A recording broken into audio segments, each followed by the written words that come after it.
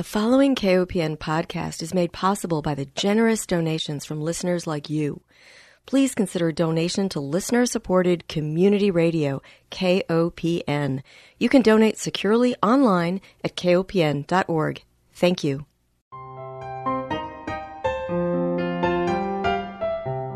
Hi, welcome to Food Sleuth Radio, where we help you think beyond your plate. I'm Melinda Hamelgarn, a registered dietitian and investigative nutritionist on a mission to connect the dots between food, health, and agriculture and find food truth. And today I am delighted to welcome my guest, Dr. Alexis Temkin. She is a toxicologist with the Environmental Working Group, where her areas of focus include water and toxic chemicals, including pesticides and PFAS chemicals. Dr. Temkin began her research career at Columbia University Medical Center in New York, working as a lab technician studying the molecular mechanisms responsible for environmental influence on gene regulation. As a doctoral student, she studied how exposure to environmental chemicals during development can influence adult obesity and metabolic syndrome. Dr. Temkin received her PhD in marine biomedicine and environmental sciences at the Medical University of South Carolina. And today we're going to be focusing on the Environmental Working Group's new Dirty Dozen report and why it's critical to feeding our families well and protecting farm worker health and our environment. Dr. Temkin is one of the lead authors of this report. Welcome, Dr. Temkin. It's wonderful to have you here. Thanks so much. Happy to be here. Well, I'm very curious about how you became interested in toxicology. I personally am very interested in the study of toxins and how they affect human health as well as our environment. Yeah, I am trying to think if I can remember that real inception point. I think it was actually when I was studying abroad at Queensland University in Australia, and I actually remember being in a class that was talking about marine biomedicine, and I was like, what is this? And usually it was sort of this way of studying drug discovery from natural products. So I was always interested in this sort of natural and environmental world.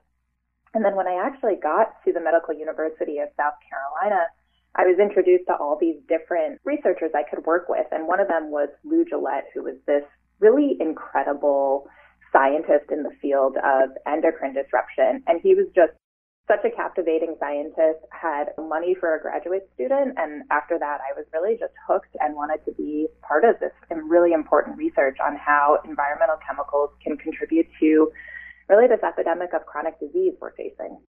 And that's what took you to South Carolina. Yeah, exactly. It was just this really incredible graduate program that linked chemistry with medicine, with environmental and marine science. It was a dream place to go to school, to be honest. I loved it. It's so interesting that you mentioned that because I interviewed Lou Gillette many years ago. He was a speaker at a Beyond Pesticides forum. And like you, I was so interested in what he was studying. He presented a special water toxicology session looking at how nitrates in water affect the endocrine system. So I was sold too. And then his wife, I believe, also studied how pesticides affected brain development in a population of children in Mexico. Yeah, I think that's exactly right. And I love hearing people's stories, people I've never met before, but they know Lou Gillette, and he's the type of person who really has touched several people and got them excited about this research and then also really concerned for public health. Yeah, and sadly he passed away. But I'm so glad to know of that connection. And I think you bring up a really good point about learning about the effects of these chemicals and the way that the Dirty Dozen report has been framed by the agricultural chemical industry as promoting fear. And I believe that if you study the effects of these pesticides on children in particular, as well as our environment, I don't know what other feelings I would describe, and especially when farm workers are exposed to these chemicals. So how would you describe the rhetoric by those who want to use pesticides in the food system when they see your report and say negative things about it? I would say say it's really contrary to the messaging that the Shopper's Guide to Pesticides in Produce, which is the name of this full report, which includes the Dirty Dozen. It's really contrary to the messaging of the report in general, and also the messaging around a lot of the work that EWG does. So we're talking specifically about pesticides, but we have a lot of research in personal care products, in drinking water contaminants, and it has always been designed around taking these complicated scientific questions on exposure, on health, and translating them into guides, actions, recommendations that consumers can take to really feel empowered about the choices that they're making and also impact policy sort of on the side of that. So the goal of the Shopper's Guide to Pesticides in Produce has always been a way for consumers to eat a lot of fresh fruits and vegetables, get a lot of fruits and vegetables in their diet without compromising on pesticide exposure and the potential health effects that might come from that. And I think it makes it very clear that so many of the produce items we see in the supermarket don't just have one pesticide residue on them, but multiple residues. And you can probably speak to the toxicology of the synergistic relationships of these pesticide residues in combination. Yeah, exactly. So that's a really fundamental point of what we call real-world exposures. So often, at least in the regulatory space where these pesticides are being evaluated for safety, they're looked at kind of in a silo, like in isolation. You're looking at one pesticide at a time, really. But if you take a strawberry sample, that strawberry might have up to 20 different pesticides on it. And some of these crops that you find on the Dirty Dozen, like peppers, for instance, have over 100 different pesticides detected on all of those samples. So it's not just one sample, but you could have 100 different pesticides across all of those different peppers. And so what we know from toxicological studies in animals and some in humans is that often when you have mixtures of chemicals together, the safe dose becomes a lot lower because they have additive effects or synergistic effects. And it's really an evolving area of research, but an incredibly important one because that's what our reality is every day. It's chronic low-dose exposures to mixtures of pesticides and other chemicals as well. Exactly. Do you want to talk about the process of how the annual Dirty Dozen and Clean 15 reports are generated? Yeah, I would be happy to. So what's really unique about the data that we use to put these reports together is that it actually comes from the U.S. Department of Agriculture's Pesticide Data Program. We have a little bit of data from the FDA, but the majority of it is from the USDA. And they have this really great program where every year they go out and sample thousands. I mean, this is a lot of samples of fruits and vegetables. And then they analyze each sample for hundreds of different pesticides. So it's a really robust data set.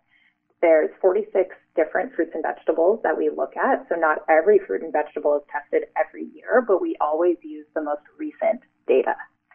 So with that PDP data, we then use 6 different metrics to look at pesticide contamination. So we look at the percent of samples with detectable pesticides, the percent of samples that have 2 or more, the average number of pesticides found on a single sample. So that's getting at the question of mixtures, again, in multiple residues.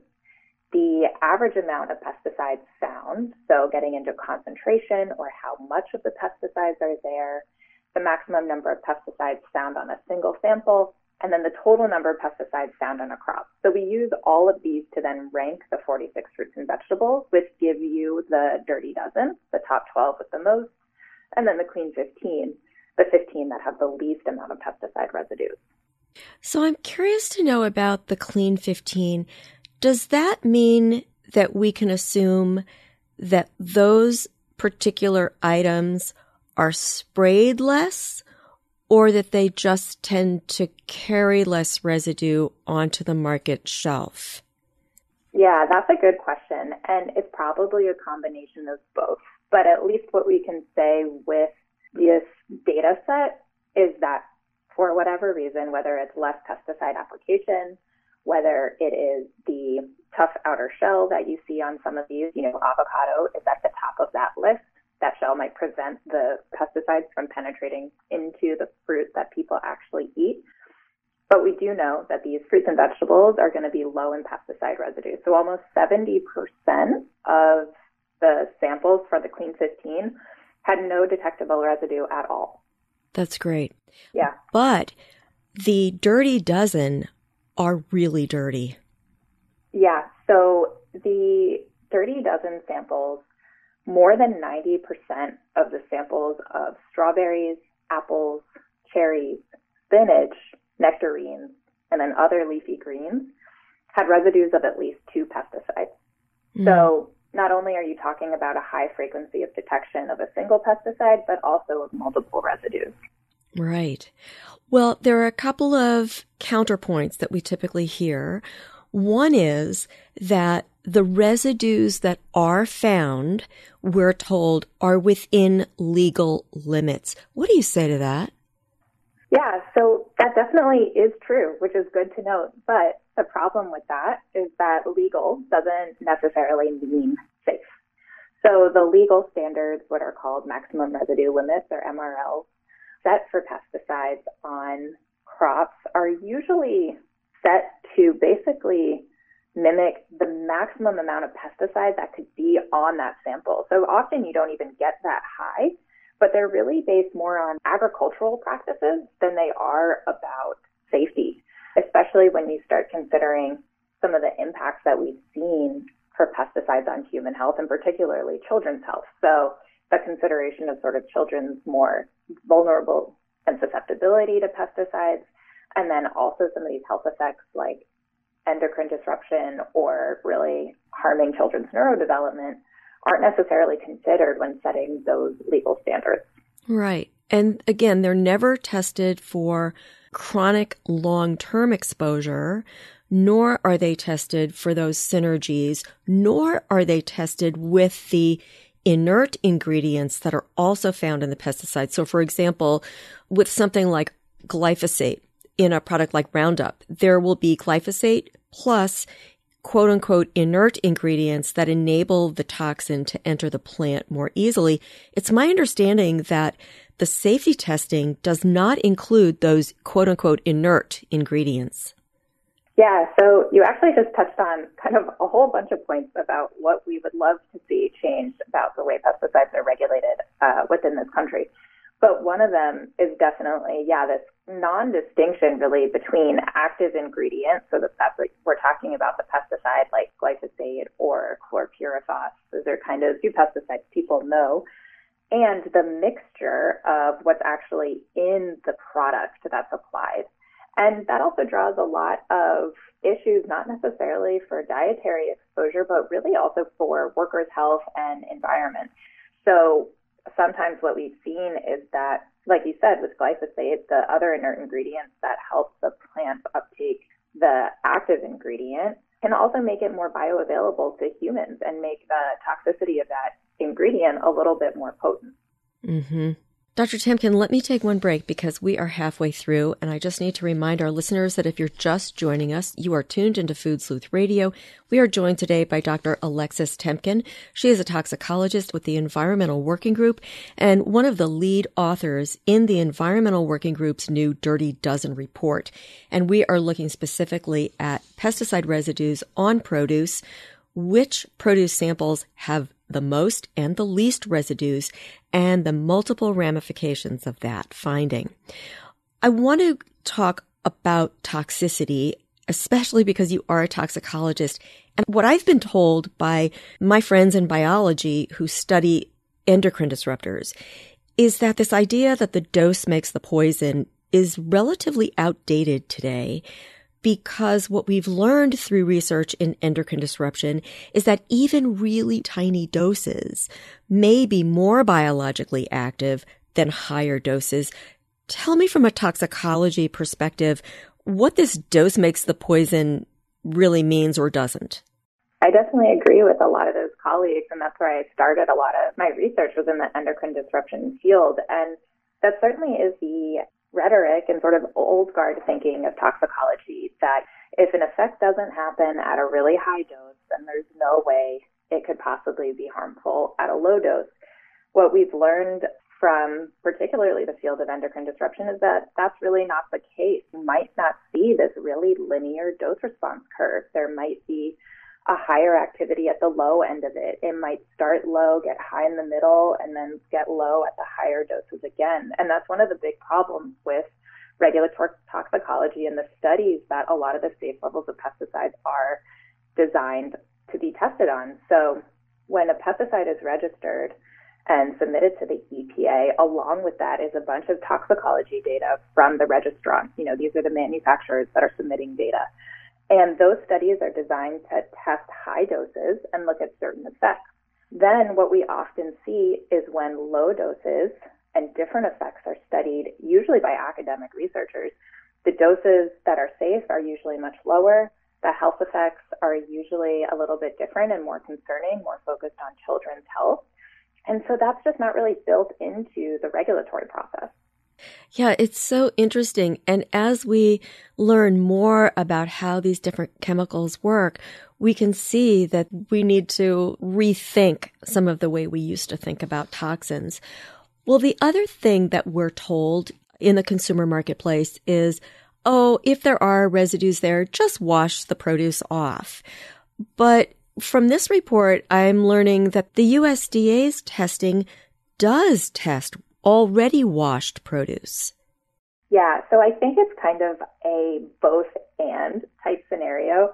I would definitely recommend washing produce because that will get rid of some pesticide residue. So it's likely that the pesticide residue on unwashed produce is going to be higher. But you're exactly right that the data used to generate this report comes from samples that have been washed, that have been peeled, and what is represented is really the pesticides that are within the fruit or vegetable. So it's called systemic exposure. And washing fruits and vegetables will help get rid of some of it, but certainly not all the pesticide residue. I think this is really important for consumers to know.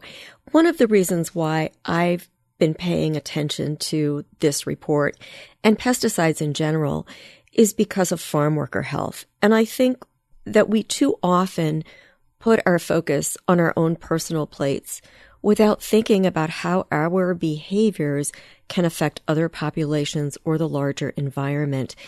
I don't know how much time you've spent looking at farm worker populations, but I have seen data on birth defects resulting from women who have been working in the fields and have been sprayed while pregnant. Do you want to talk at all about how some of these pesticides harm the neurological development of children and even their physical development? Yes, I think a good example of this is probably the pesticide chlorpyrifos. And it's this organophosphate pesticide that is used on a variety of crops and was actually just banned by the EPA in 2021. And there was a lot of controversy around this pesticide. Really, it was about 5 years ago or so, the EPA scientists said, this is actually really harmful for kids' neurodevelopment. We should prohibit its use. And then there was lobbying and back and forth, and it ended up being on the market for much, much longer until this EPA said, enough is enough, we're not using this pesticide anymore. And unfortunately, a lot of the evidence on neurodevelopment and the impact on children's developing brain came from cohorts and studies of farm worker populations.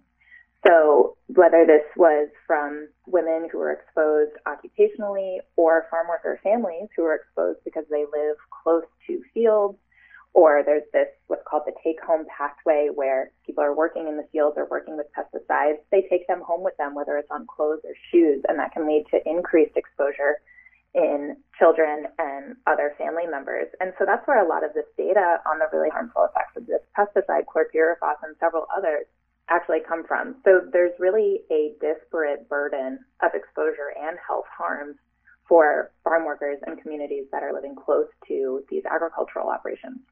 I like to frame this report as protect your family and farm workers and children and other communities.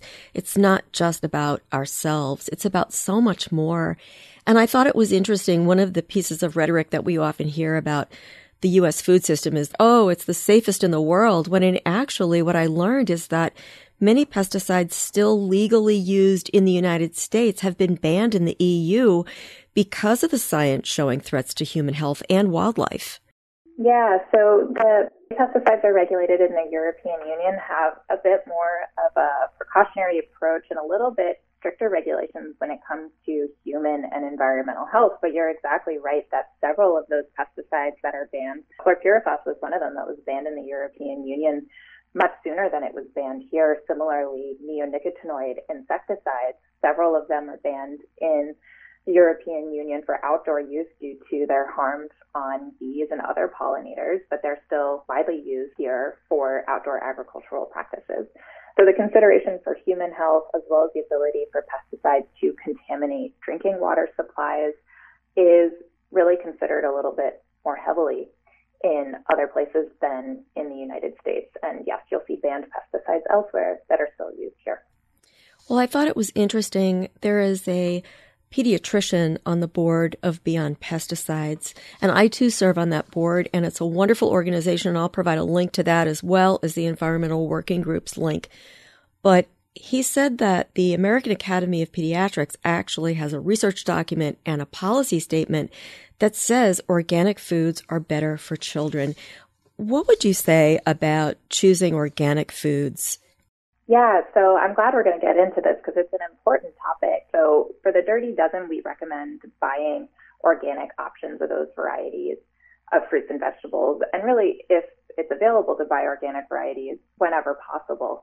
But part of the reason for that is that we know from studies, either clinical trials or on different cohorts of people, that when you switch from a conventional diet to an organic diet, you see really rapid reductions in pesticide concentrations. So that's usually measured in urine samples collected from people before and after the diet. So it is a way, there's definitely documentation that those concentrations and detections decrease from switching to an organic diet. There's also more evidence coming out that an organic diet is linked to reductions in risk of cancer, obesity, and diabetes. So we're starting to see the connections between health and organic diets. And I also think it's interesting how specific pesticides are measured and regulated. So, for example, I'm aware that with glyphosate, it was the industry that lobbied the Environmental Protection Agency to allow higher levels of residues on foods. And I'm wondering how much of this goes on behind the scenes. Yeah, so I know a little bit about that for glyphosate and oats in particular, which is sort of a sub-part pesticide report that we did in addition to our work on the Dirty Dozen, largely because glyphosate is not included in the pesticide data program, and it has to do really with the cost of measuring that pesticide, and that it's not often found in fruits and vegetables. It's found in other commodities like oats or wheat or certain types of corn. So basically what happens, and this goes back to sort of that MRL I was talking about and how it's based on agricultural practices. So with oats and glyphosate, there was this increase in this practice of what's called desiccation, where you actually use glyphosate to kill oats or wheat at the end of the harvest to make the harvest uniform. So you're drying out the crop and you're harvesting it by the use of glyphosate. And that led to higher levels of glyphosate in those crops. And so the manufacturers or agricultural companies said, we need higher levels of this allowed on because of this practice. And so then EPA approved that use. But definitely how that can happen is changing agricultural practices to allow more pesticides on certain fruits and vegetables. And then what does it mean if a pesticide is registered? Does that somehow indicate safety? So all pesticides, for them to be used, need to be registered through the EPA and registered for certain uses. So that means it's gone through EPA's process of registration review, which happens for a pesticide every 15 years. So when there's a new pesticide registration process, a company will submit its data to support it. EPA will do its review, set the tolerable limits, and then that pesticide can be used, and then it'll be reviewed 15 years later. So there's a big gap in the amount of time between pesticide registration reviews. And, we've talked about some of those problems with the registration review process, like relying on data from pesticide companies that are often about high doses not often considering the studies that come from epidemiological studies indicating harm in human populations. So there's definitely ways that that process can be approved, but it is a pretty strict regulatory process that we currently have. I'm just disappointed that the industry has so much influence over what's considered safe or not in terms of residue levels. I wish that the agencies that were designed to protect us would only use non-biased research where there wasn't an industry interest. Yeah, it is definitely a policy that we would love to see changed in the way a lot of these laws are written, and that there's less influence from industry. And a lot of other people have reported on this quite well. But I agree with you. It's quite alarming how much industry influence there is. You know, even with this chlorpyrifos, which I was just mentioning, which was banned in April, the producers of fruits and vegetables and manufacturers of these products still sent letters to EPA saying, this is going to affect our crops, this is going to affect our bottom line, trying to allow the use of this pesticide that we know is harming children's health. So thankfully, the EPA ignored those claims and suggestions, and the ban is still moving forward. Right. Dr. Temkin, we just have a minute left, and I want to give you a chance to leave our listeners with anything that I might have neglected to bring forth from this report. We covered a lot, and this was really great, but I'll just end with that the Shopper's Guide to Pesticide in Produce is designed for consumers to eat a lot of fresh fruits and vegetables without having the risk of pesticide exposure. So the Dirty Dozen list, we recommend buying organic. But the Clean 15 is a list of really great fruits and vegetables that are going to be low in pesticide residue, even through conventional agricultural practices. So it's a great option to choose for families. And the website for this shopper's guide is www.ewg.org/food news. And then I also want to mention that you have some great short videos. One of them has to do with endocrine disrupting fungicide residues on citrus, which those citrus fruits were not included in either the Dirty Dozen or the Clean 15. So they lie somewhere else, but still they are of concern because of those fungicide residues. Yeah, exactly. That was based on some testing we did, I think, last year, looking at 2 fungicides, which are applied after the crop is harvested to prevent any fungus from growing during transport or during storage. But even after peeling, they can get inside the fruit. All right. Well, unfortunately, we've got to close, but I want to thank our listeners for joining us. Remind everyone that Food Sleuth Radio is produced by Dan Hamelgarn for KOPN Studios in beautiful downtown Columbia, Missouri. But most of all, I want to thank my guest, Dr. Alexis Temkin, toxicologist with the Environmental Working Group, and she is one of the lead authors of the Environmental Working Group's new Dirty Dozen and Clean 15 report. Thank you so much for your time and your work. Thank you.